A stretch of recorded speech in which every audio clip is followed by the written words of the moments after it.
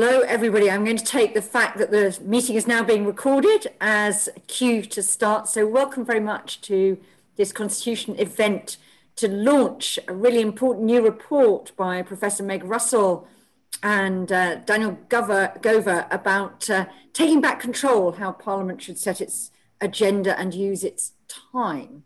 This is a really interesting issue, as all of you will know as experts on parliamentary processes, that Parliament's lack of control over whether it indeed meets and what it gets to discuss has been an increasing source of very visible frustration in recent years, perhaps in a crescendo over some of the Brexit and coronavirus debates. So it's really, really timely that we have this new report from Meg and Dan. I'm just going to give you some housekeeping.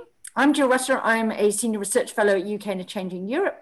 Delighted that Meg is one of our senior fellows. I have to say that. So it's great that they've done this work.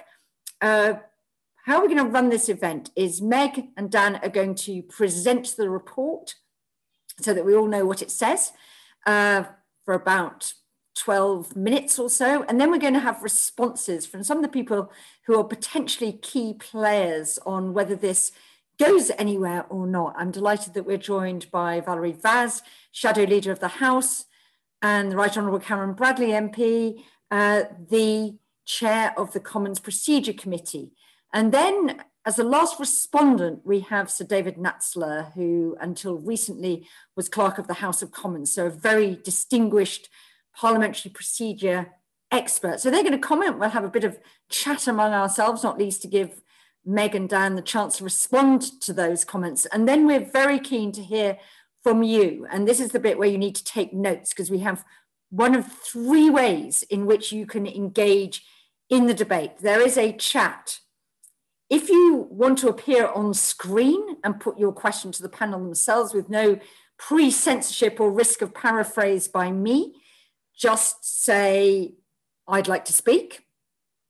So don't put your hand up, just put it in the chat and I will come to you.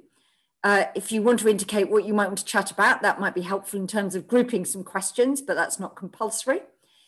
If you would like me to ask your question for you, just write it in the chat, but I am trying to look at people at the same time, so brevity would be very welcome, just to enable me to cope with that.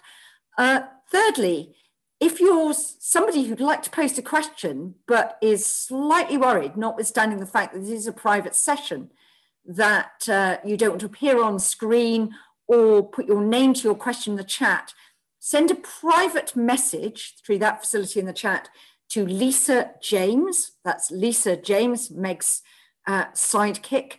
And Lisa will then post it anonymously into the chat. So those are your three modes of participation. I need to warn you, particularly those of you who are clerks or indeed civil servants, that we are intending to make a video of this whole event available for people who haven't been able to be here or indeed been invited.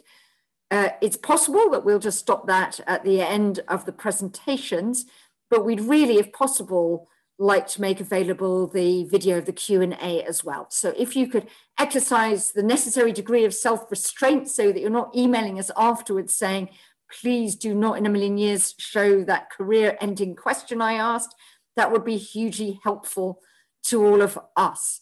So that's what we're going to do. We're going to run this through to 2:45, but obviously if the questions dry up, I don't anticipate that happening with the people that we've got on this call. We can finish it a bit earlier. So don't feel obliged to ask questions for the sake of it. We're all okay with that.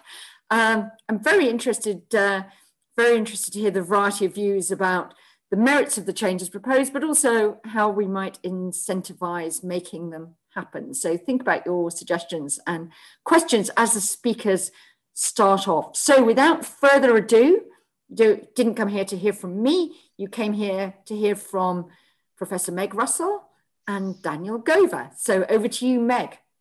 Thank you very much, Jill. I'm very grateful to you and the other panelists for being here to discuss our report and to the audience for listening. I'd also like to thank the many parliamentary experts and others, some named inside and others not, who helped us in preparing the report. This report was spurred by some of the very fractious arguments we've witnessed in recent years about the House of Commons' role in decision-making vis-a-vis the executive.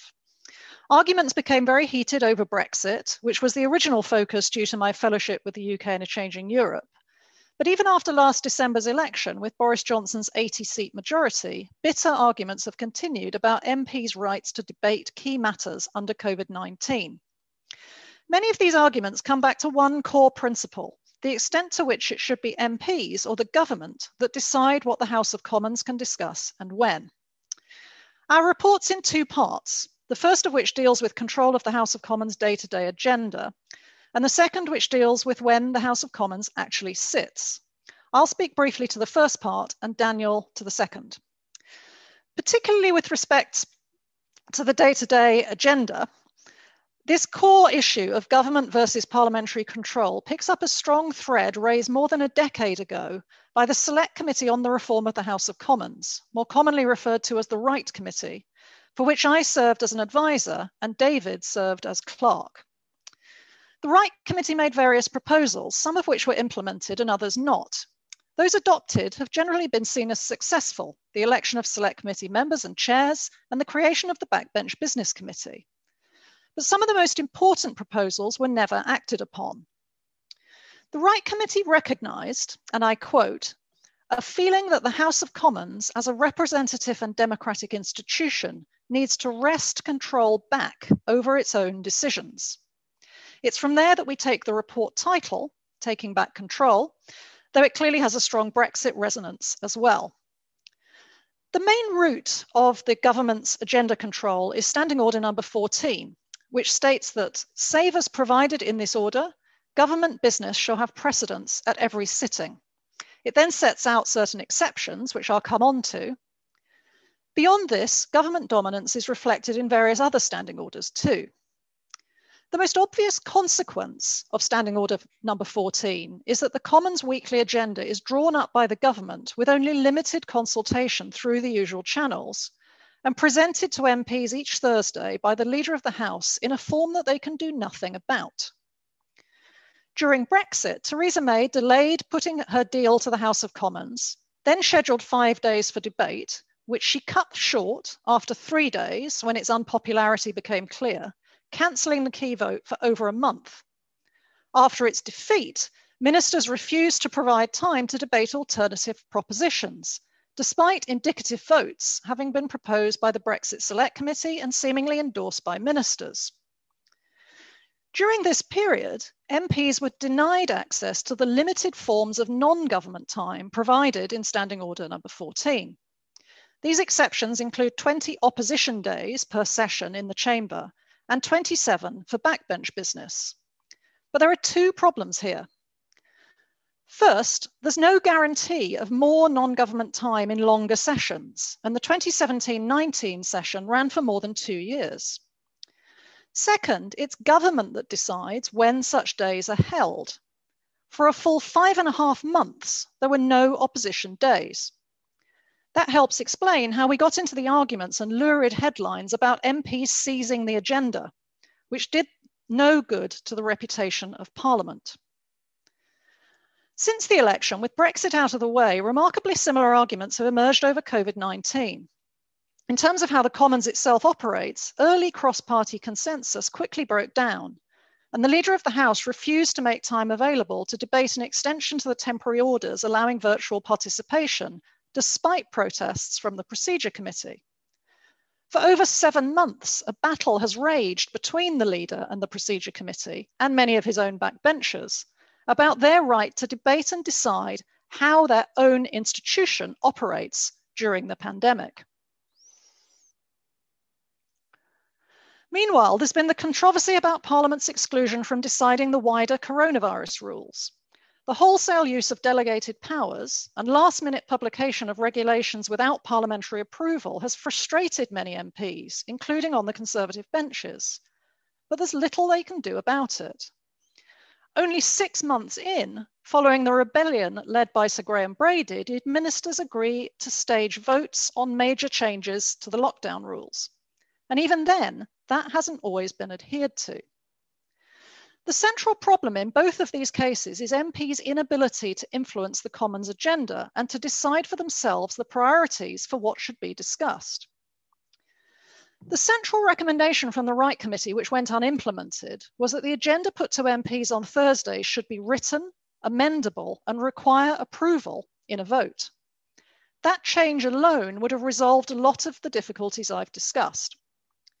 In addition, greater protection is needed for non-government agenda time. Rather than opposition and backbench time being provided on a sessional basis, Standing Order number 14 should set out a fortnightly or monthly allowance. That would ensure fairness in longer sessions and reduce the risks of government manipulation. It might also allow backbench time in particular to be used more boldly. We now believe it's time, more than 10 years on from the Wright Committee's prescient report, for a fundamental review of government control of the Commons agenda. That might be conducted by the Procedure Committee or by a new ad hoc body, perhaps under the auspices of the Speaker. At root, we suggest that the principle set out in Standing Order number 14 is the wrong one. As the Wright Committee identified, the default shouldn't be government control of the agenda, it should be majority decision-making.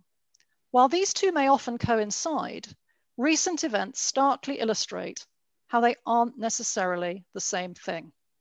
And with that, I'll hand over to Daniel.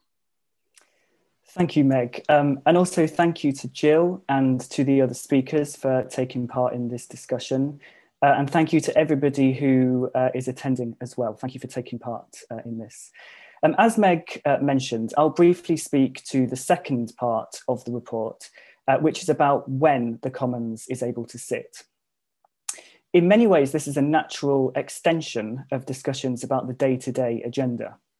If MPs had greater control over the daily agenda, this would count for little if the government could prevent the chamber from sitting at all. And this was demonstrated most starkly in the case of Brexit. As many of you will know, there are three mechanisms for ending periods of parliamentary sitting. They are adjournment, prorogation, and dissolution, and they operate in very different ways. Adjournment is the most common, and in the report, we mainly focus on periodic adjournments, which produce what we usually refer to as recesses. Adjournments must be authorised by MPs, although this approval isn't always meaningful.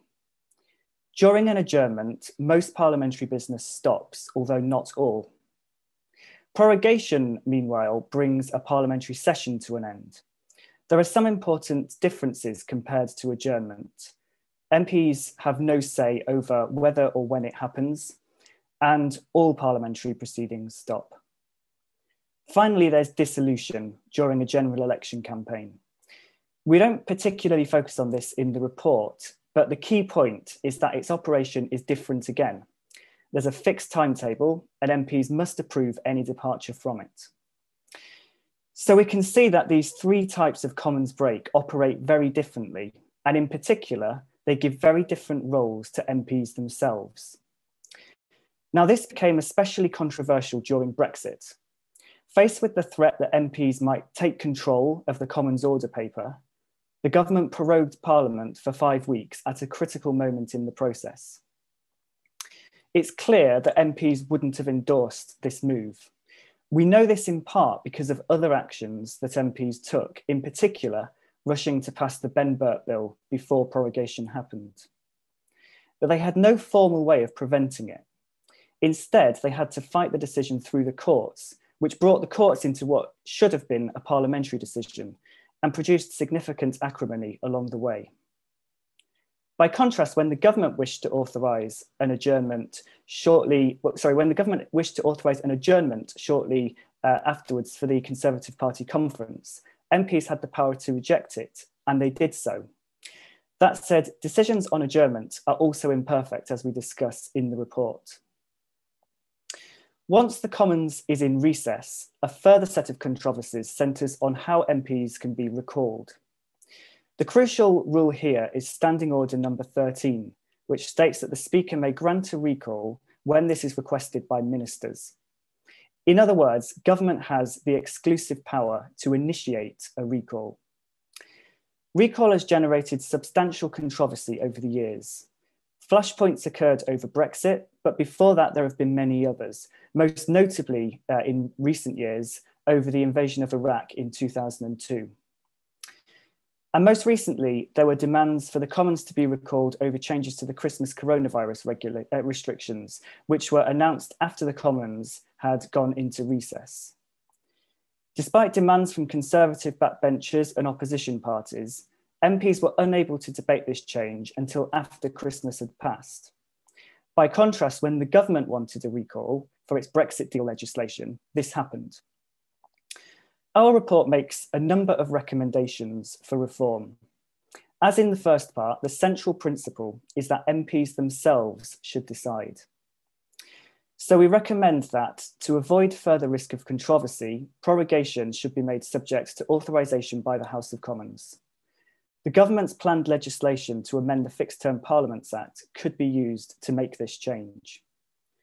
MPs should also be given greater power to debate and amend proposals for periodic adjournments. MPs should also have the power to initiate a recall. On this, various models are possible, but the most desirable is for the Speaker to be able to recall the Commons if this is requested by a substantial number of MPs, perhaps also with an explicit requirement for cross-party support. There are also further recommendations in the report, which I will let you read in your own time. But for now, I will hand back to Jill, and I look forward to hearing from our other speakers and also your questions later on. Okay, thanks very much, Meg and Daniel. That was incredibly clear and useful pointers here. But obviously, think tanks, research institutes can recommend and suggest, but it doesn't lie in their hands to deliver. This is very much about giving control back to parliamentarians. So very interesting views from our two MPs here about whether there will be any appetite for re-empowering the backbenchers, the opposition, basically anyone other than the government. First of all, let's go to Valerie Vaz. Valerie. Thank you, Jill. Can I start by thanking the authors of this excellent report. I did read it cover to cover. I read every single word of it, and both Meg and Daniel at the Constitution Unit at UCL, you should be very proud of that report. I mean, it's great to see Sir David here, who's now retired, and David has scars of many of these battles that you record in there, and obviously Karen Bradley, who has, I have to say, I want to pay tribute to Karen because she's done such exemplary work on the Procedure Committee and her staff for informing the debate and helping us to make sense of how we wrest back control, and certainly with a hybrid parliament. But for me, the central thing is, what is Parliament for? I actually used to quite like Constitution Administrative Law when I did it at law school. And it is a very important part of the golden triangle, the checks and balances of a government. So we have the executive, we have Parliament and the judiciary. And to me, what it feels like at the minute is that Parliament and the executive seem to be in a mashup, where like an amorphous blob, we seem to be doing the government's work. Yes, the government has to put their legislation through. And as the report points out, the parliamentary majority may not be the same as a government majority, but it could be. The fact is, politics is changing. People email us daily about various things. We are their representatives, we're not their delegates. But they expect us to progress their views. 68,000 people think that they can tell me what to do, and they do, and I have to respond to that as their representative. But I want to just focus on the central finding of the report, which is the House Business Committee. And I really like the example that was given of the Bundestag. And I have to say, obviously, my views are my personal views. I'm not sure what the whips would say, but I like the example because it means that the whips have a say and they work through the usual channels, and they can provide a view to this committee, however it's formed. And I think there is a room for discussion about what sort of committee it is. I think it's quite important now in the light of the fact that there may not be electoral reform soon. The fact that we've already had a hung parliament means that we have to take the different views on board. And so we would have this committee that looks at the business. And then again, I like the idea of putting it to the House on a Thursday instead of the sterile debate that we have. And maybe look at the possibility of having a rotating chair of this committee, because there's nothing worse than having a Parliament as a UNESCO heritage site as the physical part of it, and the procedural part of it also becomes effectively a heritage site. And what we don't want to see is the fourth estate having a bigger say than Parliament does. But people have seen me week by week. I have to beg for opposition days. And so the idea of having them fixed, I think, is a very good idea. I went slightly further, and this is my thought of perhaps having the whole session as fixed, including the periodic adjournments, so the House knows what's going on. And if the government wants to change it, they can bring a motion to change it back. The prorogation, I think, is extremely important. I think it's compelling that it should be authorised by the House. It was absolutely appalling at what happened. And sad to say, it took Gina Miller to take the case. But the powers of oversight of the House have always rested with the Supreme Court. And I still maintain to this day that Brenda Hale's judgment, Lady Hale's judgment, should be read by every single school. It should be avid reading through everybody if we get citizenship back. But it was like a silent scream. I felt like I was asking a question. We know this is illegal. We know this isn't right. And nothing happened. The government seemed to be doing things to us. They extend the sessions, as has been said. They pulled votes. Now they're still abstaining on opposition day motions. And the Brexit votes were really important. And here, this is where the clerks came in, and David, of finding some ways to reflect what was going on outside.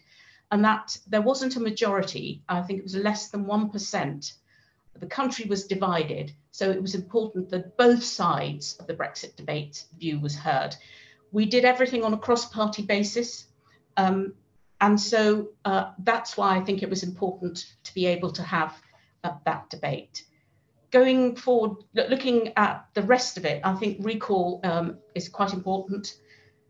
I like the idea that 20% of MPs are able to start a recall. I know you didn't come down fully in this side, but I think nowadays we're all in a WhatsApp group and it can be practically instantaneous to get a view of our colleagues. And it's very simple. It would be a matter, just as Mr. Speaker decides on urgent questions with advice, it's not a political issue. You could draw up a series of tests. So you could have the leaders of the parties, you could have leader of the House, shadow leader of that, and the opposition. I think Tommy Shepherd is also here. And you could have a series of tests. Is it in the public interest?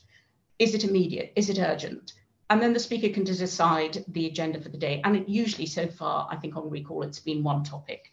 So I look forward to pushing the idea that there may be a Speaker's Committee or a commission. I think David was around when we had the Governance of the House Select Committee. I think we're finding now there are still loopholes in what the Speaker can do, what the leader does. So I think it would be important to iron those out. Finally, in conclusion, politics has changed and Parliament needs to respond or it will wither. People will be disaffected, and what we don't want is to see the scenes that we saw in America. Parliament is not the servant of the executive. And I know, having seen the way the House, politicians and the House, everyone has risen to a hybrid virtual Parliament, the first in the world, I know that we will all rise to this challenge. And in the end, democracy is the winner. Thank you. Hey, thank you very much, Valerie. I think Meg and Daniel can clock that up as potential support from the official opposition, but of course for the foreseeable future, whether anything happens on this may fall more to the current government. So Karen, I know you were speaking to us as chair of the Procedure Committee, and you've been locked in some battles, I think, over Parliament with the leader and giving Parliament a more effective voice in these weird times. But Karen, would you like to give your reactions for us to the report? Thank you very much, Jill. And can I start by thanking Meg and Daniel for a fantastic presentation and also for an absolutely excellent report. It's very timely and certainly does ask a lot of questions of us as Parliament. And I think, you know, I was elected chair of the Procedure Committee, elected under the processes and procedures that were set out in the Wright Committee. And it was this time last year. And little was I to know, having looked at the Procedure Committee previously that had been at the centre of so much during the Brexit debate, I thought we might have a slightly quieter time. I see my former clerk is listening in to this debate, and the two of us sat there and sort of panned out what we were going to do for the foreseeable future and what great ideas we had for inquiries, and then sort of said, oh, but we've also just got to keep an eye on this virus in China. And little were we to know that it would actually take over everybody's lives, but procedure in the most phenomenal way, with the biggest changes to our procedure in 700 years. And I think they've shown several things to us. They've shown that Parliament is resourceful and that we can find ways to get things done if we absolutely have to. But they've also shown to us just how valuable meeting in person, meeting with our colleagues, being in the chamber, being able to debate, just how important these are to our existences as members of Parliament representing our constituents. And I think perhaps we'll get to the end of this COVID pandemic, if there's ever an end and a normal business in sight, and reflect that some of the ideas that we used to talk about making Parliament more virtual, perhaps are ones that we've tried it now and it's nearly not the right thing for us to do. And we do want to get back to that physical debate, the cut and thrust, but also the working with colleagues, the being present in the building, the ability to see people and to get business done incredibly effectively and quickly in a way that actually Parliament and that building does enable, and perhaps we didn't appreciate perhaps quite so much this time last year. Now, I come at this not just as chair of the Procedure Committee, but I have to confess I am a former government whip, I am a former minister, and I'm a former Secretary of State, a Secretary of State who was in the cabinet during the Brexit discussions, much of them. So I have lived and breathed so much of this from lots of different angles, and I really do understand much of what the report says and appreciate why it's in there.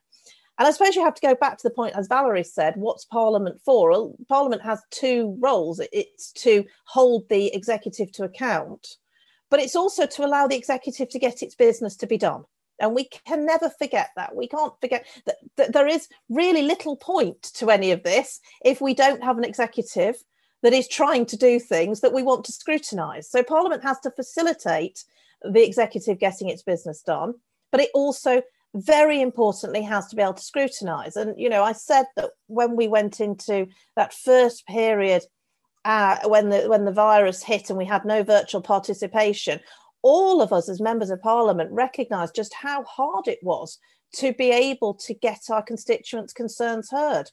And government had to find new ways to interact with us. But of course, they weren't subject to the privileges of Parliament and the privileges that a parliamentary proceeding have. And therefore, they didn't let us do our jobs as effectively as possible. And so it was really important that we have been able to work as Parliament over the last 9 months. And I'm sure it will be longer as we continue working in this suboptimal way. Now, if we look at the way Parliament works, I think it normally actually works well. It's not perfect. Would anyone start from here? Would you really start with hundreds and hundreds of pages of Erskine May and standing orders, many of which are totally and utterly incomprehensible? Probably not. But actually, as a toolkit to enable a member of Parliament to do their job, and as a toolkit to government to enable government to get its business done, it normally works quite well.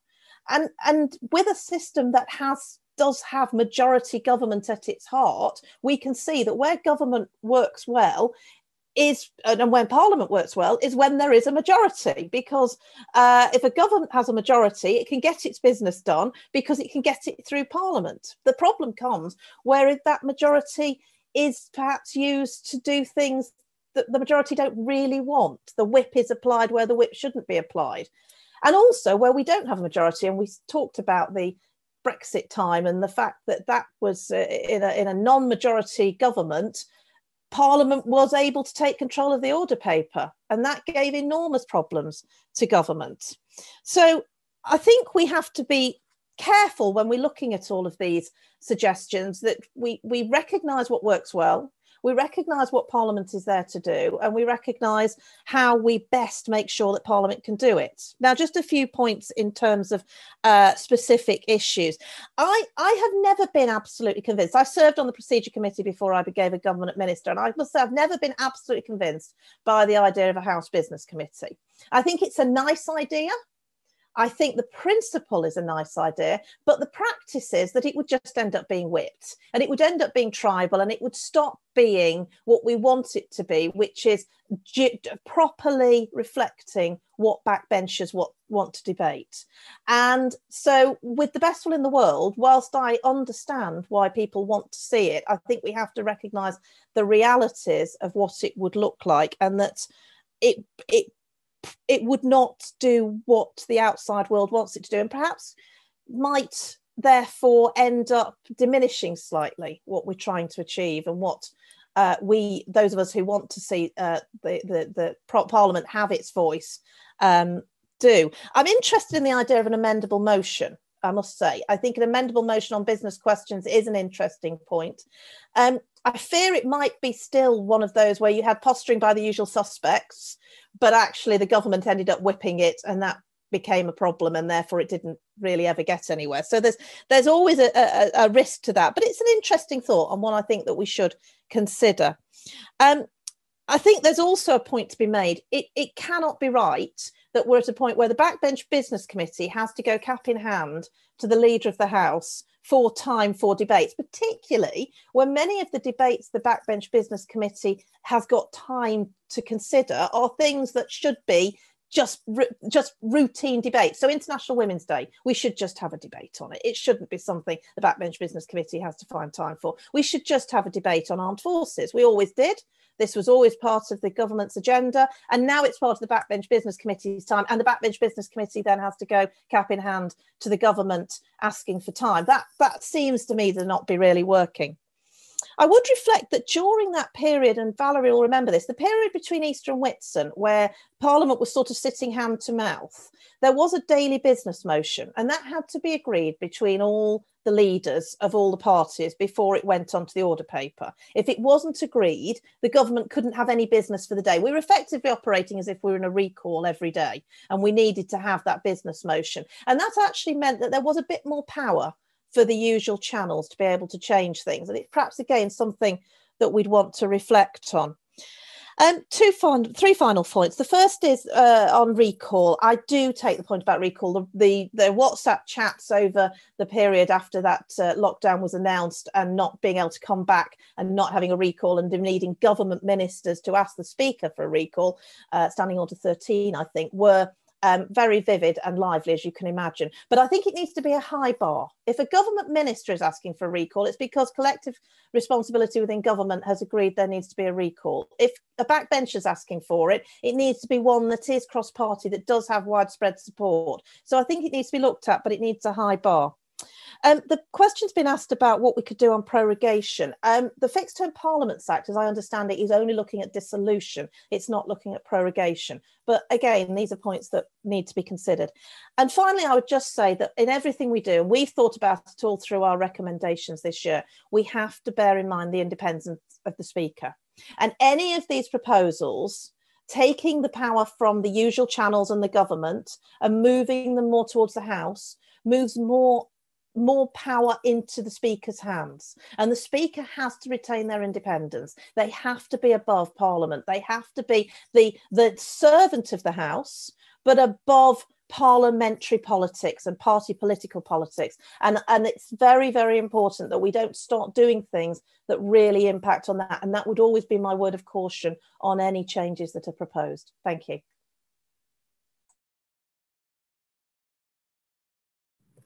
That's very interesting. Thanks very much, Karen. That was That was really interesting, and I'm definitely going to get Meg and Daniel to come back on a lot of those things that have just been said. But before that, and maybe to sweep up some of these things, and maybe actually, David, you can shed a bit of light on Karen's point, which was new to me, about the things that have migrated to being opposite issues for the Backbench Business Committee rather than just generally scheduled debates. So I was unaware of that and using up that time. But David, your reactions. You, of course, wrote the foreword to Meg and Daniel's report. So it comes with a touch of your imprimatur already. So, David. Thank you, Jill. My imprimatur. This report, for those of you who had a chance to see it, is in the first place a really remarkably full and naturally a very accurate account of what is actually happening now. And I know from experience 10 years ago that that's often the most difficult thing to do, to have an agreed version of the current truth, even before you start embarking on ideas of how to change it.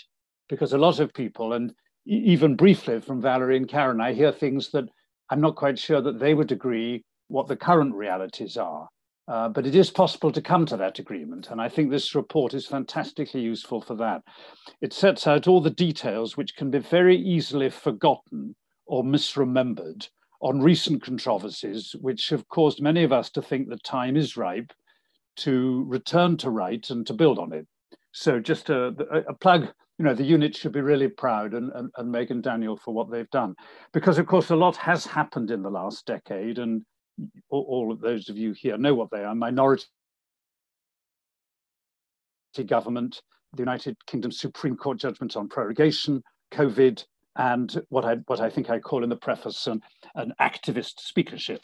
The system of opposition days has been challenged quite unexpectedly from different directions. I think that came from left field as far as I'm concerned.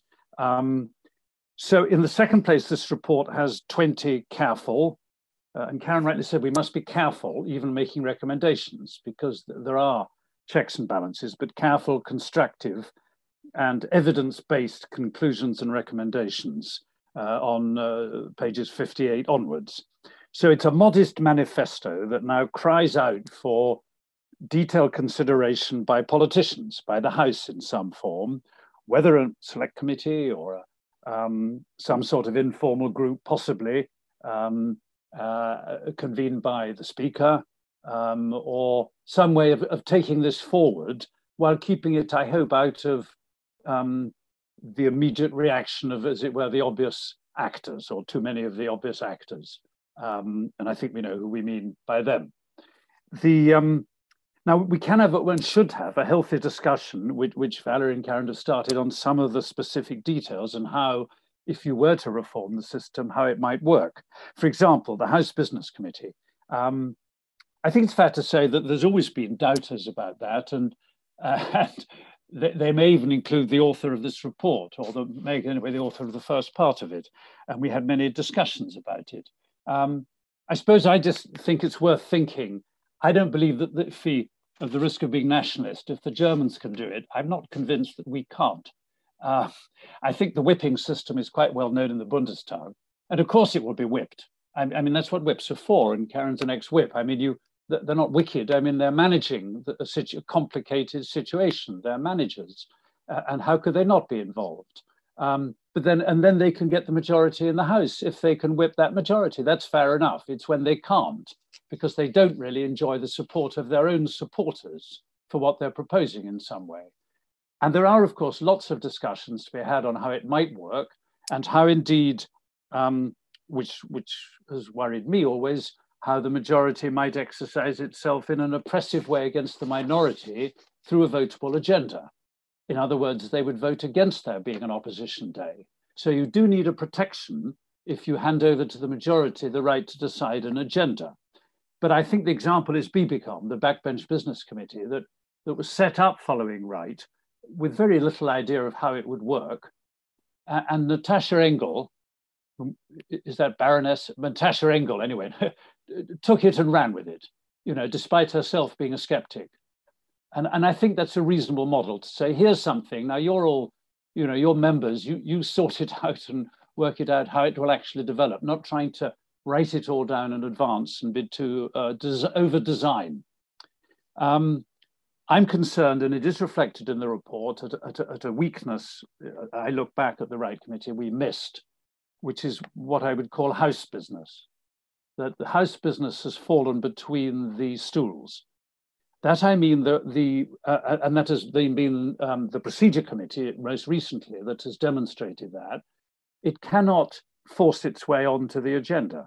So the House sets up this committee to advise it on its own rules, not on environmental audit or whatever, but I mean on something which, if you can't decide your own rules because the executive says you're not even going to be given a yes or no. I mean, maybe they're silly ideas, but let's give them an airing and have a decision. The liaison committee, the administration committee, the procedure committee. Karen was talking about standing orders being obscure. God knows that's true, let alone Erskine May. Of course, there's been a proposed revision of standing orders that dates back, I think, 6 years now from the procedure committee that the government has simply been unwilling to bring before the House. But I mean, that's absurd.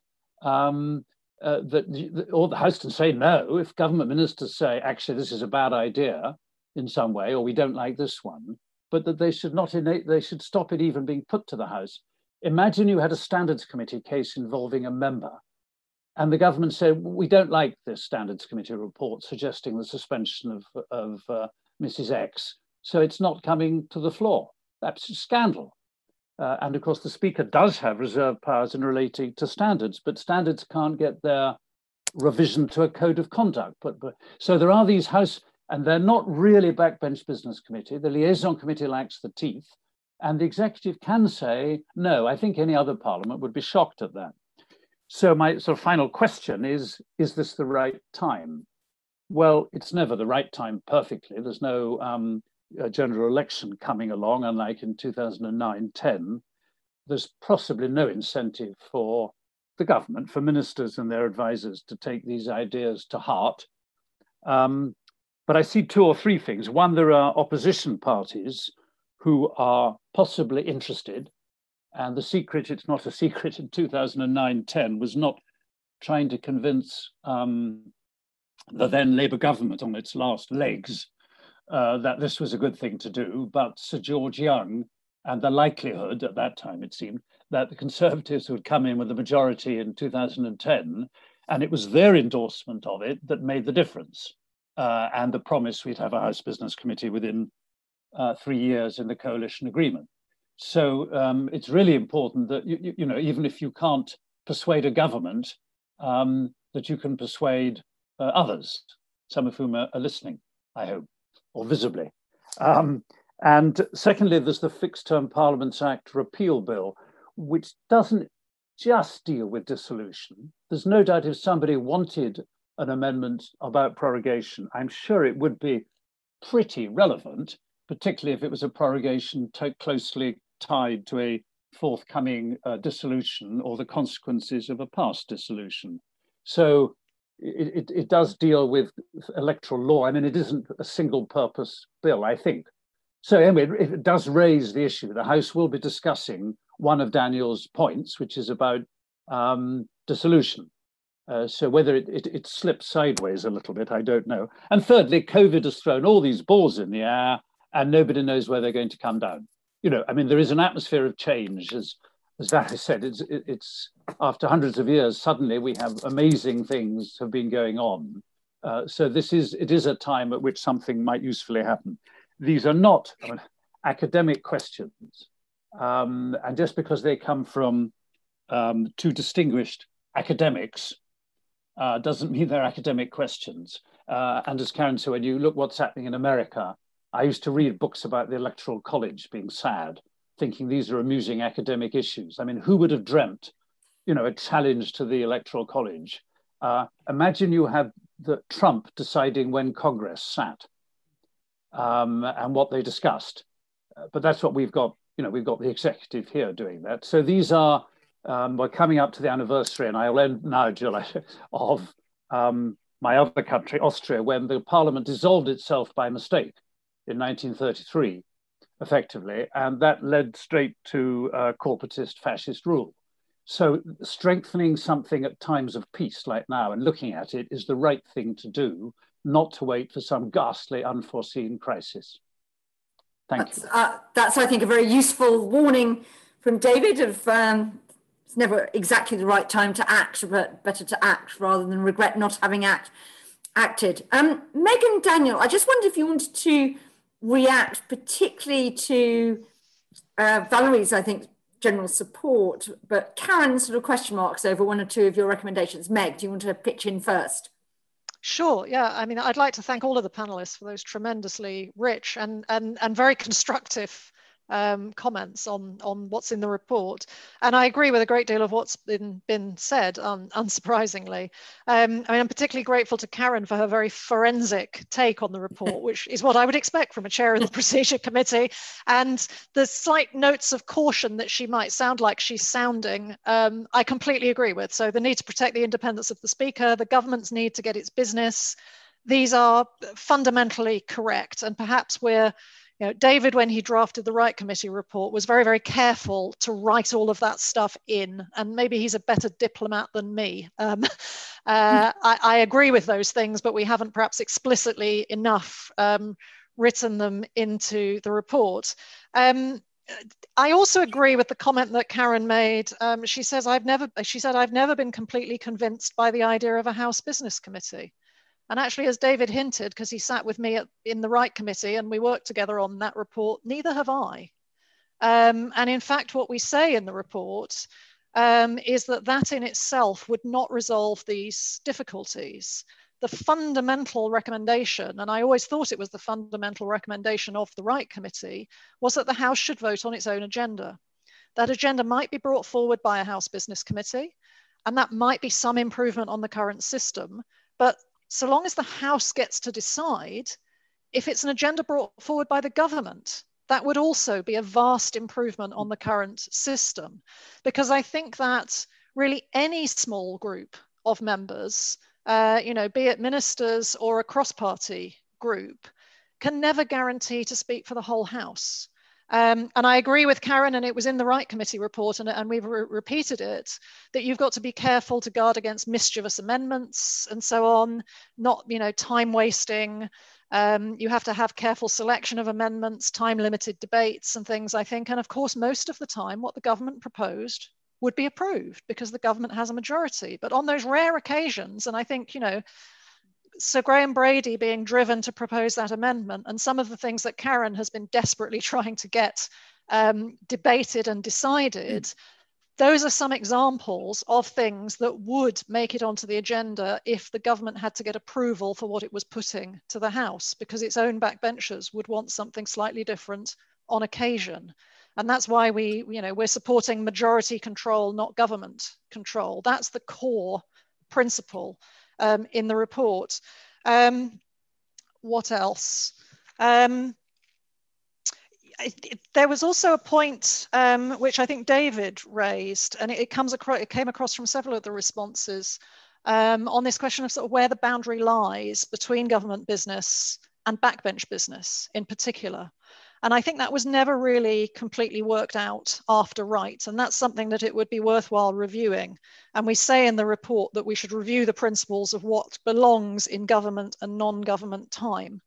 And this sort of House business is the clearest example that I think sometimes backbenchers are actually loath to use the Backbench Business Committee to get some of these things onto the agenda because they feel it's stealing from their other time and that it's the government that ought to be making this time available. So there's no real agreement on what belongs in which block of time. And it could be that we actually, if House business is going to go in backbench time, maybe we need a little bit more backbench time. Maybe there should be a few more days to allow for that. But fundamentally, I completely agree with what David has said. The House should be able to get matters onto the agenda, which are its own business. It should have a route to do that. And the fact that that isn't the case at the moment seems to me quite wrong. I should maybe pass to Daniel for the points about recall and prorogation if we're sticking to our briefs. Yep, Daniel, do you want to come in on recall and prorogation? Yeah, and before I do, I mean, let me just echo Meg's comments as well. Thank you very much to the three respondents for such careful consideration of the points that we make in the report.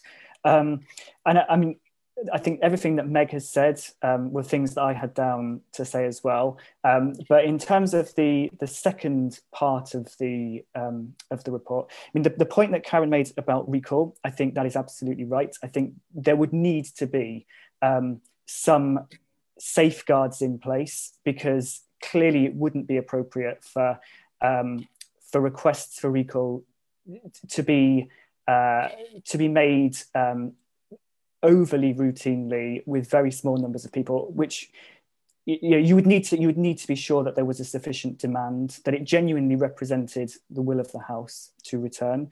So Daniel, do you have a view about what that? Because Karen said she thought the bar needed to be set very high to get over for MPs. Do you have a view on where that bar needs to be? Yeah, so I mean, we don't in the report definitively, I think, give an exact threshold in terms of the numbers.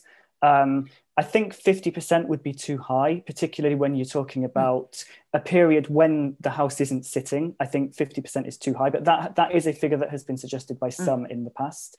I think it could be lower than that, but one of the things that we do say is that there should be probably some sort of cross-party requirement. So one of the things that we suggest in the report is that it would maybe need to come from parties that represent 50% of the House. So in practice, when you're talking about a majority government, that would require at least some government backbench support in order for this to then be initiated. But I totally agree with the point about needing some sort of threshold. And of course, I mean, it should be said as well, if the Speaker retained a role in that would also be a sort of second sort of barrier against it being used in an inappropriate way. So, I think there's plenty to look at in that, but I do think the current arrangements go too far the other way. So I think there's a spectrum of different possibilities to consider. Just on the point about the Fixed Term Parliaments Act repeal legislation, my understanding is that both committees that have looked at that have suggested looking at prorogations. So, I mean, we will see what the eventual legislation looks like, but it may well be that it's possible to do something through that. And then the only other point that I just wanted to raise is, so I think Karen is absolutely right about needing to be careful about politicising the Speaker. I think that's a really important consideration, and a lot of thought needs to be given to that. I think what I would say, though, in response is that the Speaker takes lots of political decisions. And I think my sense from what I've observed so far is that actually, I think that can be overstated to some extent. The Speaker's always making decisions that could be controversial. I remember a few years ago investigating English votes for English laws, and it's one of the things that people said about that it would politicise the role of the Speaker. And actually, one of the really striking things is that hasn't happened. So I think I think it certainly is possible to do more than exists now without politicising the role of the Speaker. But I shall leave it there. Karen, I'm quite interested in coming back to you on what might you regard as prejudicing the position of the Speaker? What would be a sort of, if you like, a reform too far that would do that?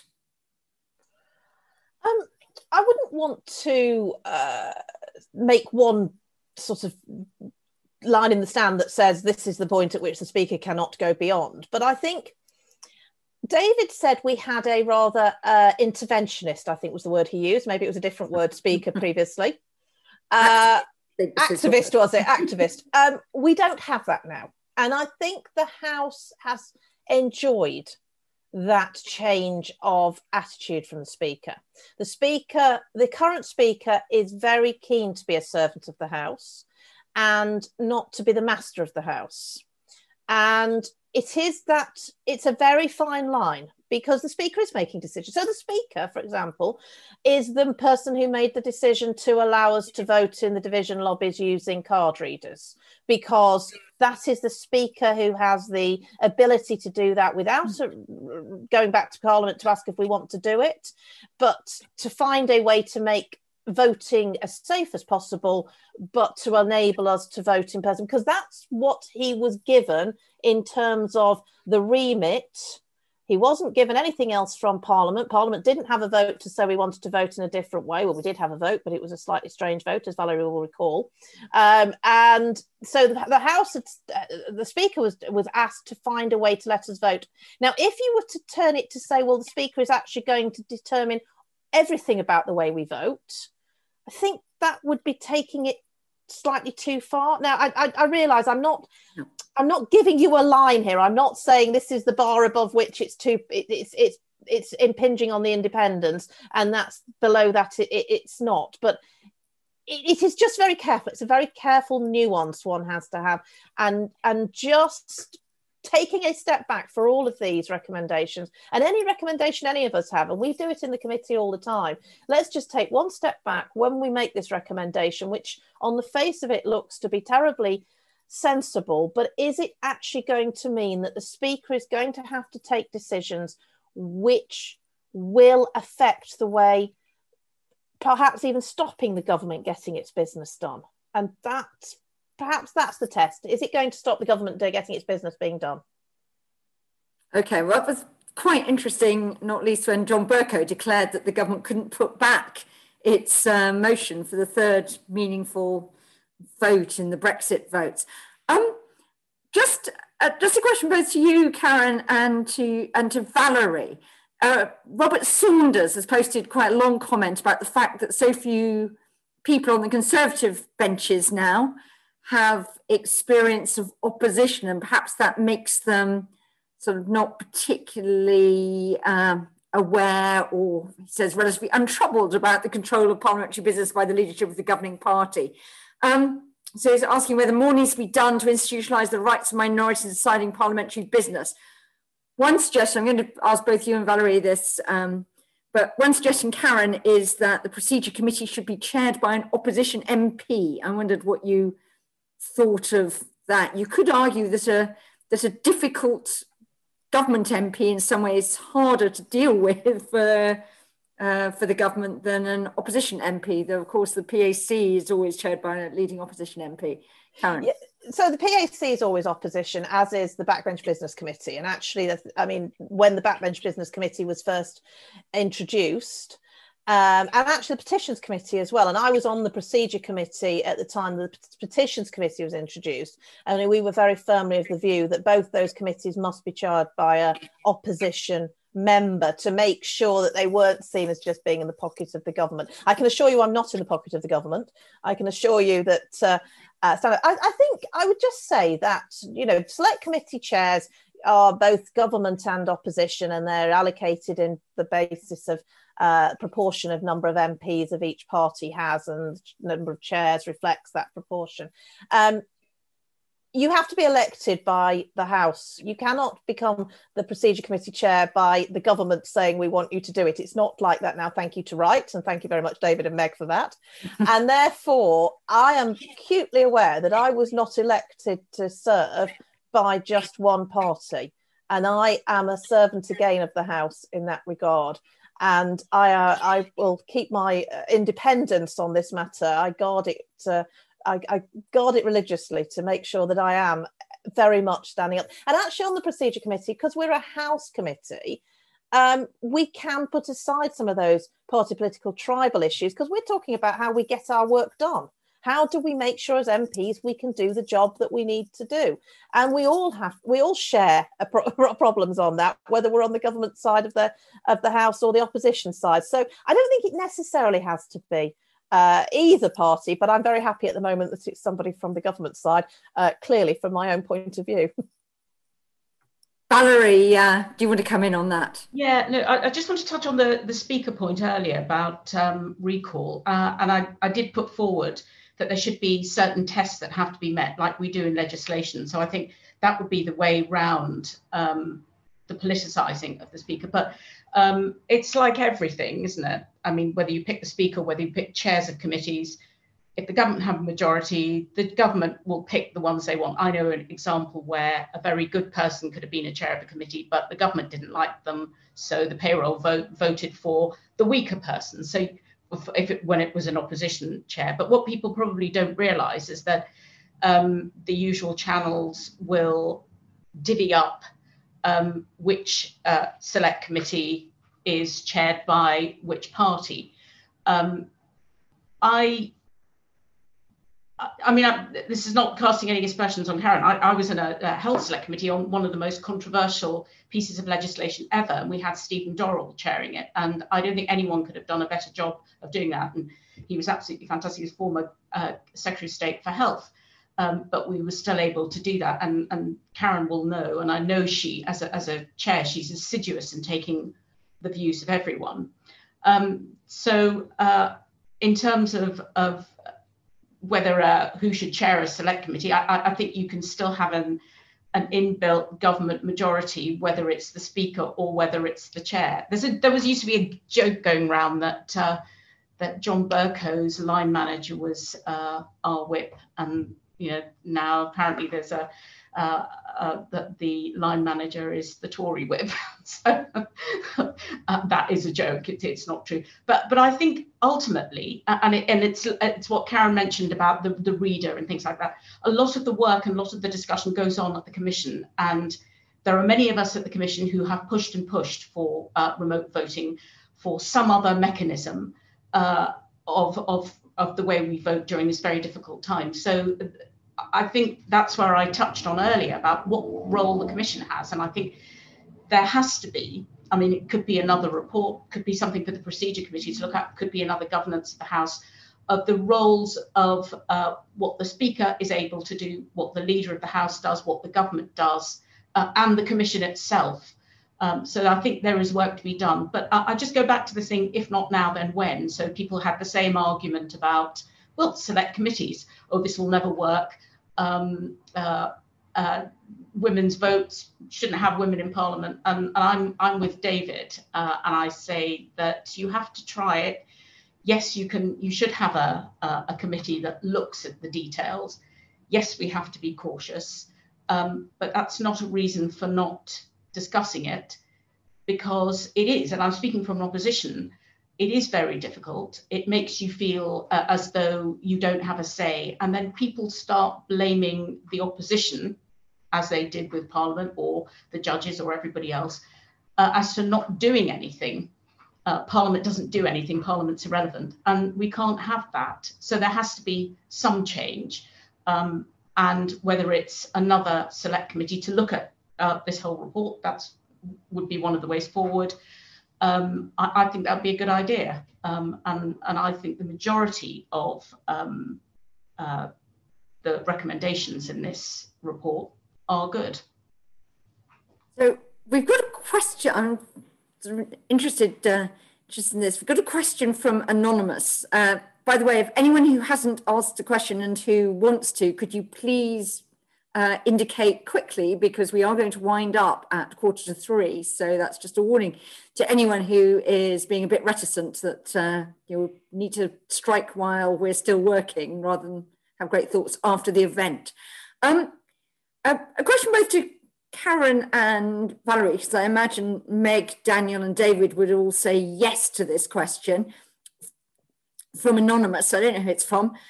Just saying, do you think that David Natzler described the report as an agreed description of the current position? Does the panel think that the government side of the usual channels would accept that? Karen, do you think that if Mark Spencer was reading this, he'd say, yes, this is fair? I would never dare to try to second guess what the Chief Whip might say or think. All I can say is from my own point of view, it is a fair reflection. It does sum up very, very well where we are and how we got here. So I think so, but I'm not going to even try and put myself in the shoes of either the Chief Whip or the Leader of the House.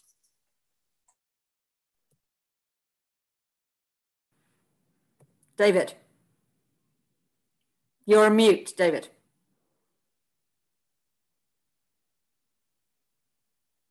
Yes, sorry, as I said it, I thought I said, no, I'm allowed to guess what Mark, no, I don't think they'd accept it altogether.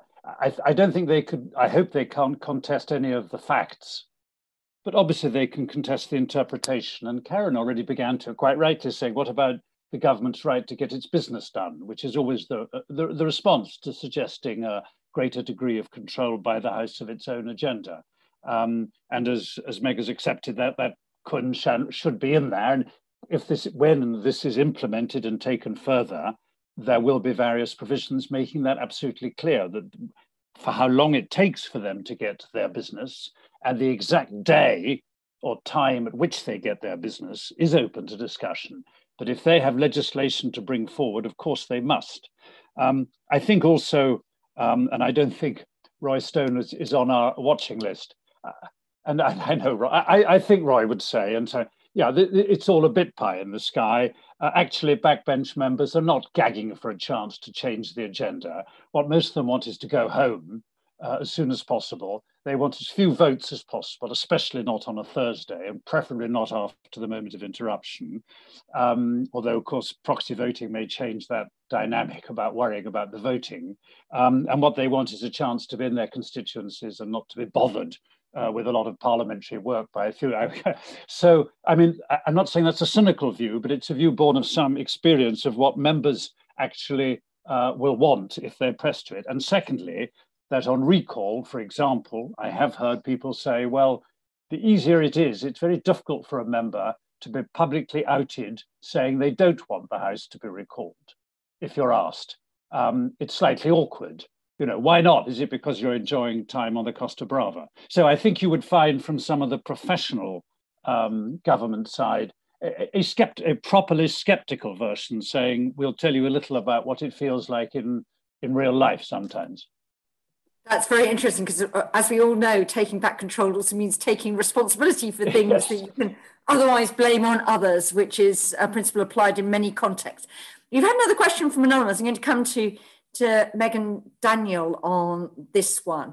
Anon asked, and I have to say this slightly baffled me first of all, so I asked Lisa to go back and interrogate them. What's the point of prorogation, which struck me as rather odd? But Lisa's expanded that they are pointing to the fact that various parliaments don't have prorogation at all. And so the question is what function it serves and whether it should just be done away with. I'm not sure what the consequences of that would be. Daniel, you're keen to come in. Okay, well, obviously David's here, so he may correct me on some of this. I mean, I think and maybe Meg as well. I think my view is that I'm not sure that prorogation does serve very much of a useful purpose. You're correct, and the questioner is correct, that there are other parliaments, equivalent parliaments, that have done away with prorogation. I think one of the difficulties, though, is that even if it doesn't have much of a useful purpose, it is still relevant to how various different bits of our procedural system work. So, for example, the Parliament Acts. You would need, and of course there are various other precedents that relate to sessions. So you would need to find some way of dealing with those sort of spillover effects if you did, for example, get away. So if you did do away with prorogation, which I assume is what the questioner is suggesting. So what's the alternative? You have sort of fixed sessions, or you just have a single session for the entire Parliament, or quite what happens I'm so used to prorogation as a thing that what happens when you don't have it? Yeah, I mean, I think you could have a single session. You could have maybe different rules about what happens to bills after a certain period.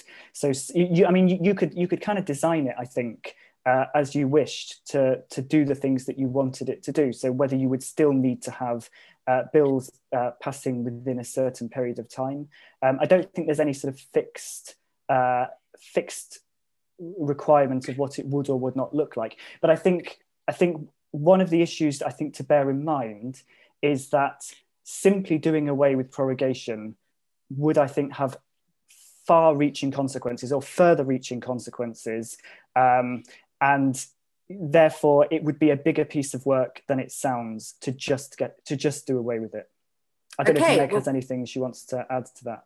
Well, I'm going to come to Meg, and I'm actually going to come to the whole panel with a sort of question about how change might happen, which I think is sort of interesting question, having put ideas out there and having at least some elements with some support. And there's a question or comment from Anon, who suggests that isn't the question less about allowing amendable approval motions on the Commons agenda and more about reviewing those things that only government has control of, e.g. recall, prorogation, ensuring MPs can hold debates on specific and substantive motions via backbench business committee, and preventing only a speaker decision on standing order 24 applications, etc. So I think one of the sort of interesting questions is do we just need to change the defaults, I suppose, of how Parliament operates and put it onto a slightly new operating basis?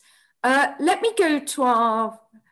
start with David, and I'll go to Valerie, Karen, and then I'm going to give Meg the final word. But Daniel, if you want to bounce in, feel free to bounce in, but I want to give Meg the final word. David. Well, I think the question is saying, isn't it less about allowing, let us say, an amendable agenda and more about reviewing the things the government has control of? That is one of the things the government has control of, is the agenda. And then they list several other things, including recall and prorogation, which Daniel has dealt with very fully. It is possible to have debates on specific and substantive motions. I'm a little alarmed at the remark preventing only a speaker decision on SO24 applications. It isn't only the speaker that decides on SO24. He decides whether or not he's willing to put it to the House. If there's some dissent as to whether or not there should be an emergency debate, a proponent only needs 40 colleagues to stand and support it. So obviously the speaker is the gatekeeper, rather as Daniel is suggesting, I think, on recall, that you have whether you have the gatekeeping function before you have the number of people approving, the other way around is a matter of detail.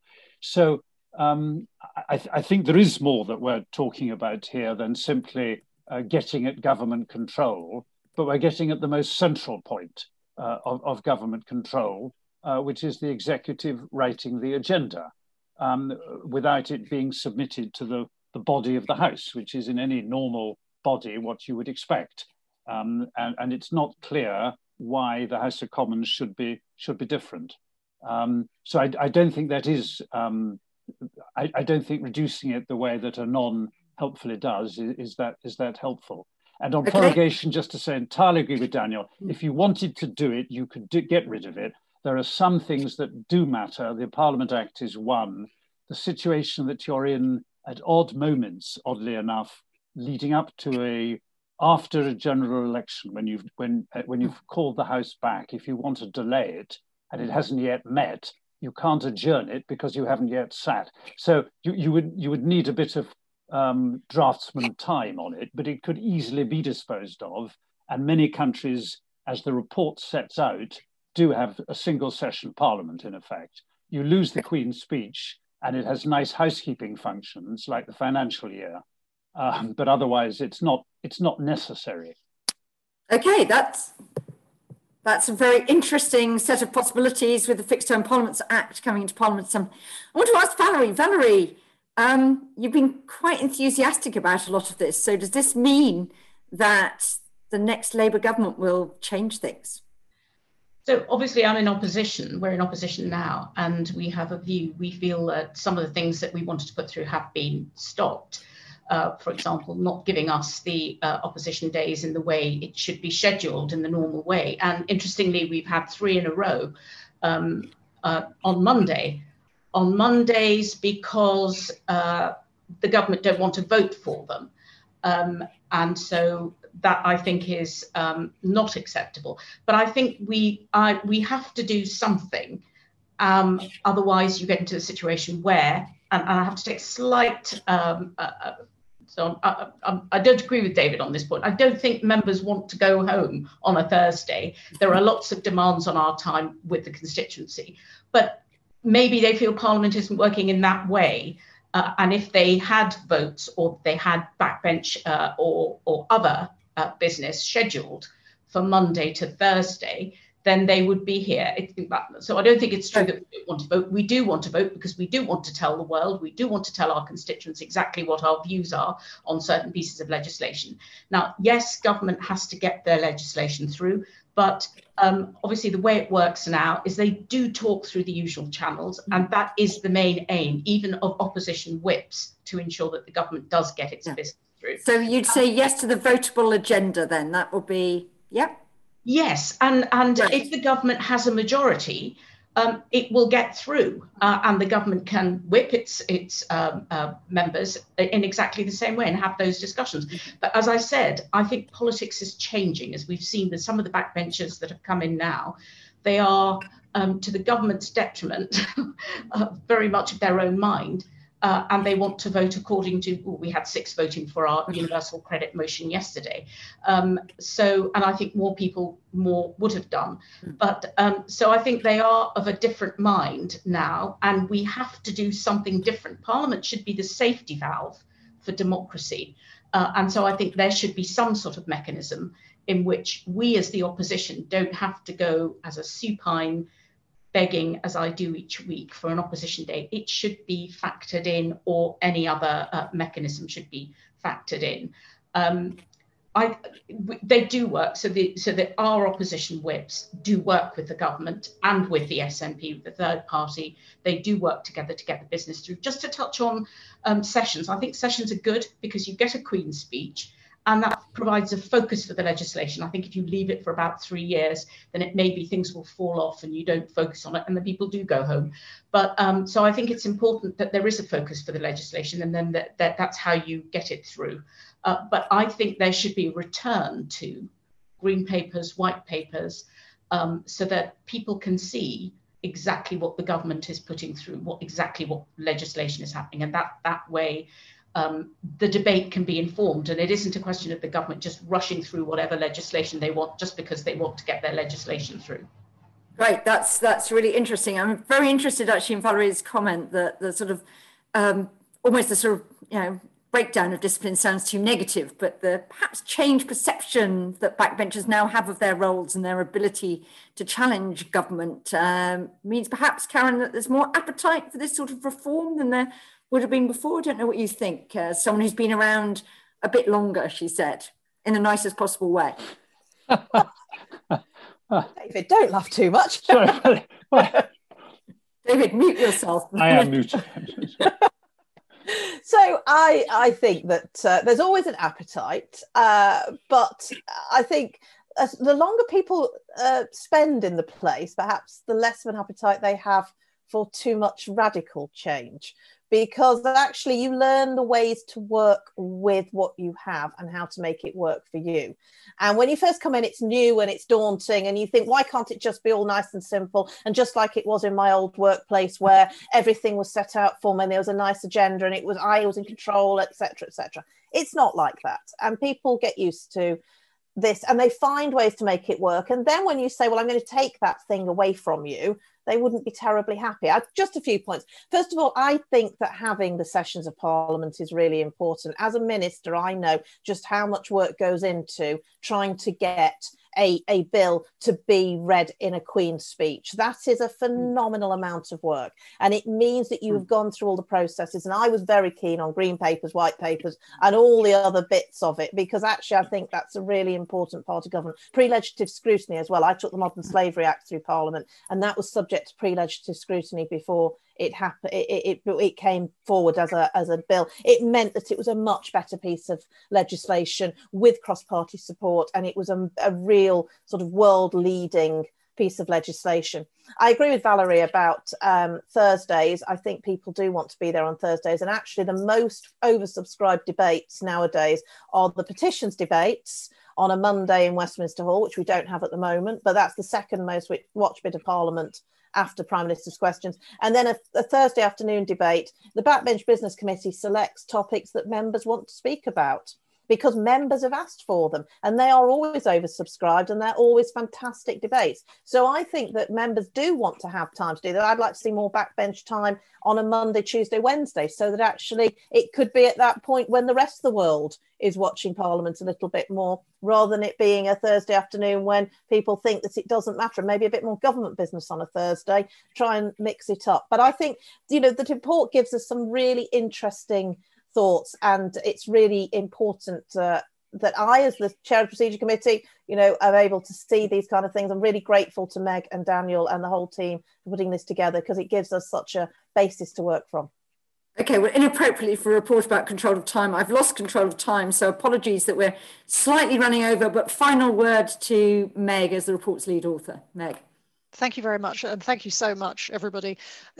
Just a brief word on prorogation. I think somebody earlier on referred to our proposals as modest, and I think we're trying to make modest and achievable proposals. And I think the real mischief in prorogation is that Parliament doesn't get a say. The rest of it is a kind of different agenda. Yes, maybe you could get rid of it. That would be a big reform. I care less about that, but I care a great deal about the government being able to shut down Parliament without its consent. And so that single thing, I think, is the most important thing. And similarly, you know, in terms of living with political reality, which I'm very keen to do as somebody who's worked in politics as well as in academia, you know, you've got to make achievable proposals. This thing about the government still being able to get its business, you know, the fact is that the government is the government precisely because it can command a majority in the House of Commons. So to suggest that the majority in the House of Commons doesn't want the government to get its business is you know, quite a strange idea. If the government puts its proposal for an agenda in front of the House of Commons, most of the time, the House of Commons will support it in what it wants. This isn't a revolution. I think what it is, Valerie used a very apposite phrase, it's a safety valve. And actually what it does, you know, and Daniel and my work has focused a lot on this idea of anticipated reactions. What it would do actually would make the government more responsive to its own backbenchers, and the proposals that the government brought forward would be more responsive to its own backbenchers because it would want their support. And I think that would be a good thing. I don't think it would be a cause for sort of endless antagonism. And in terms of the Backbench Business Committee, you know, there was a suggestion in the chat that maybe it's too modest, it can't propose substantive motions. And as David says, of course it can. And we do comment in the report that the Backbench Business Committee is, I was the original proposer of a Backbench Business Committee before the Wright Committee was set up. It has been more cautious than I would have hoped and expected. And I think that actually this issue of the votable agenda holds some of the key to that, because just like the government, you know, can act as a gatekeeper to the agenda, the Backbench Business Committee acts as a gatekeeper to the agenda. And at the moment, the situation we have is that if the Backbench Business Committee supports the government's position, to simplify, supports the government's position, it can keep something off the agenda. If it doesn't support the government's position, the government can keep it off the agenda. So you've got these two gatekeepers who can actually block something that has majority support in the Commons from being discussed. And, you know, that's the problem we're seeking to end. In terms of how we do it, that's a really good question. That's what we do next. I am just enormously grateful to Karen and Valerie for being here and for endorsing some of our central recommendations. And I think that's a pretty good place to start, with the shadow leader and the chair of the procedure committee endorsing our central recommendation of a votable agenda. That's a pretty powerful alliance to get going with. And I hope that we and maybe other people in this room and many other people outside this room, including members, might want to work together to actually get some of these reforms more widely understood and ultimately implemented. So just thank you so much, everybody, for being here. Okay, well, as Meg said, that's a good place to start, but it's also going to be a good place to stop, because I do realise that I've run badly over time, for which many apologies, but thank you, people who've been there, for sticking with us. My thanks as well to our very excellent panel for what I thought was a really productive conversation about, you know, which reforms are perhaps a reform too far and not really necessary, and how we might create a sort of cross-party dynamic around sort of limited but important reforms to allow Parliament to take back control. So thanks very much to the Constitution Unit. A reminder that we will, I think, put the video up of the entire event, so you can rewatch or recommend it to your colleagues who were inexplicably otherwise detained at the time and didn't have the chance to look at it. So that's all we're doing now. So thank you all very much and have a nice rest of the day. Thank you very much.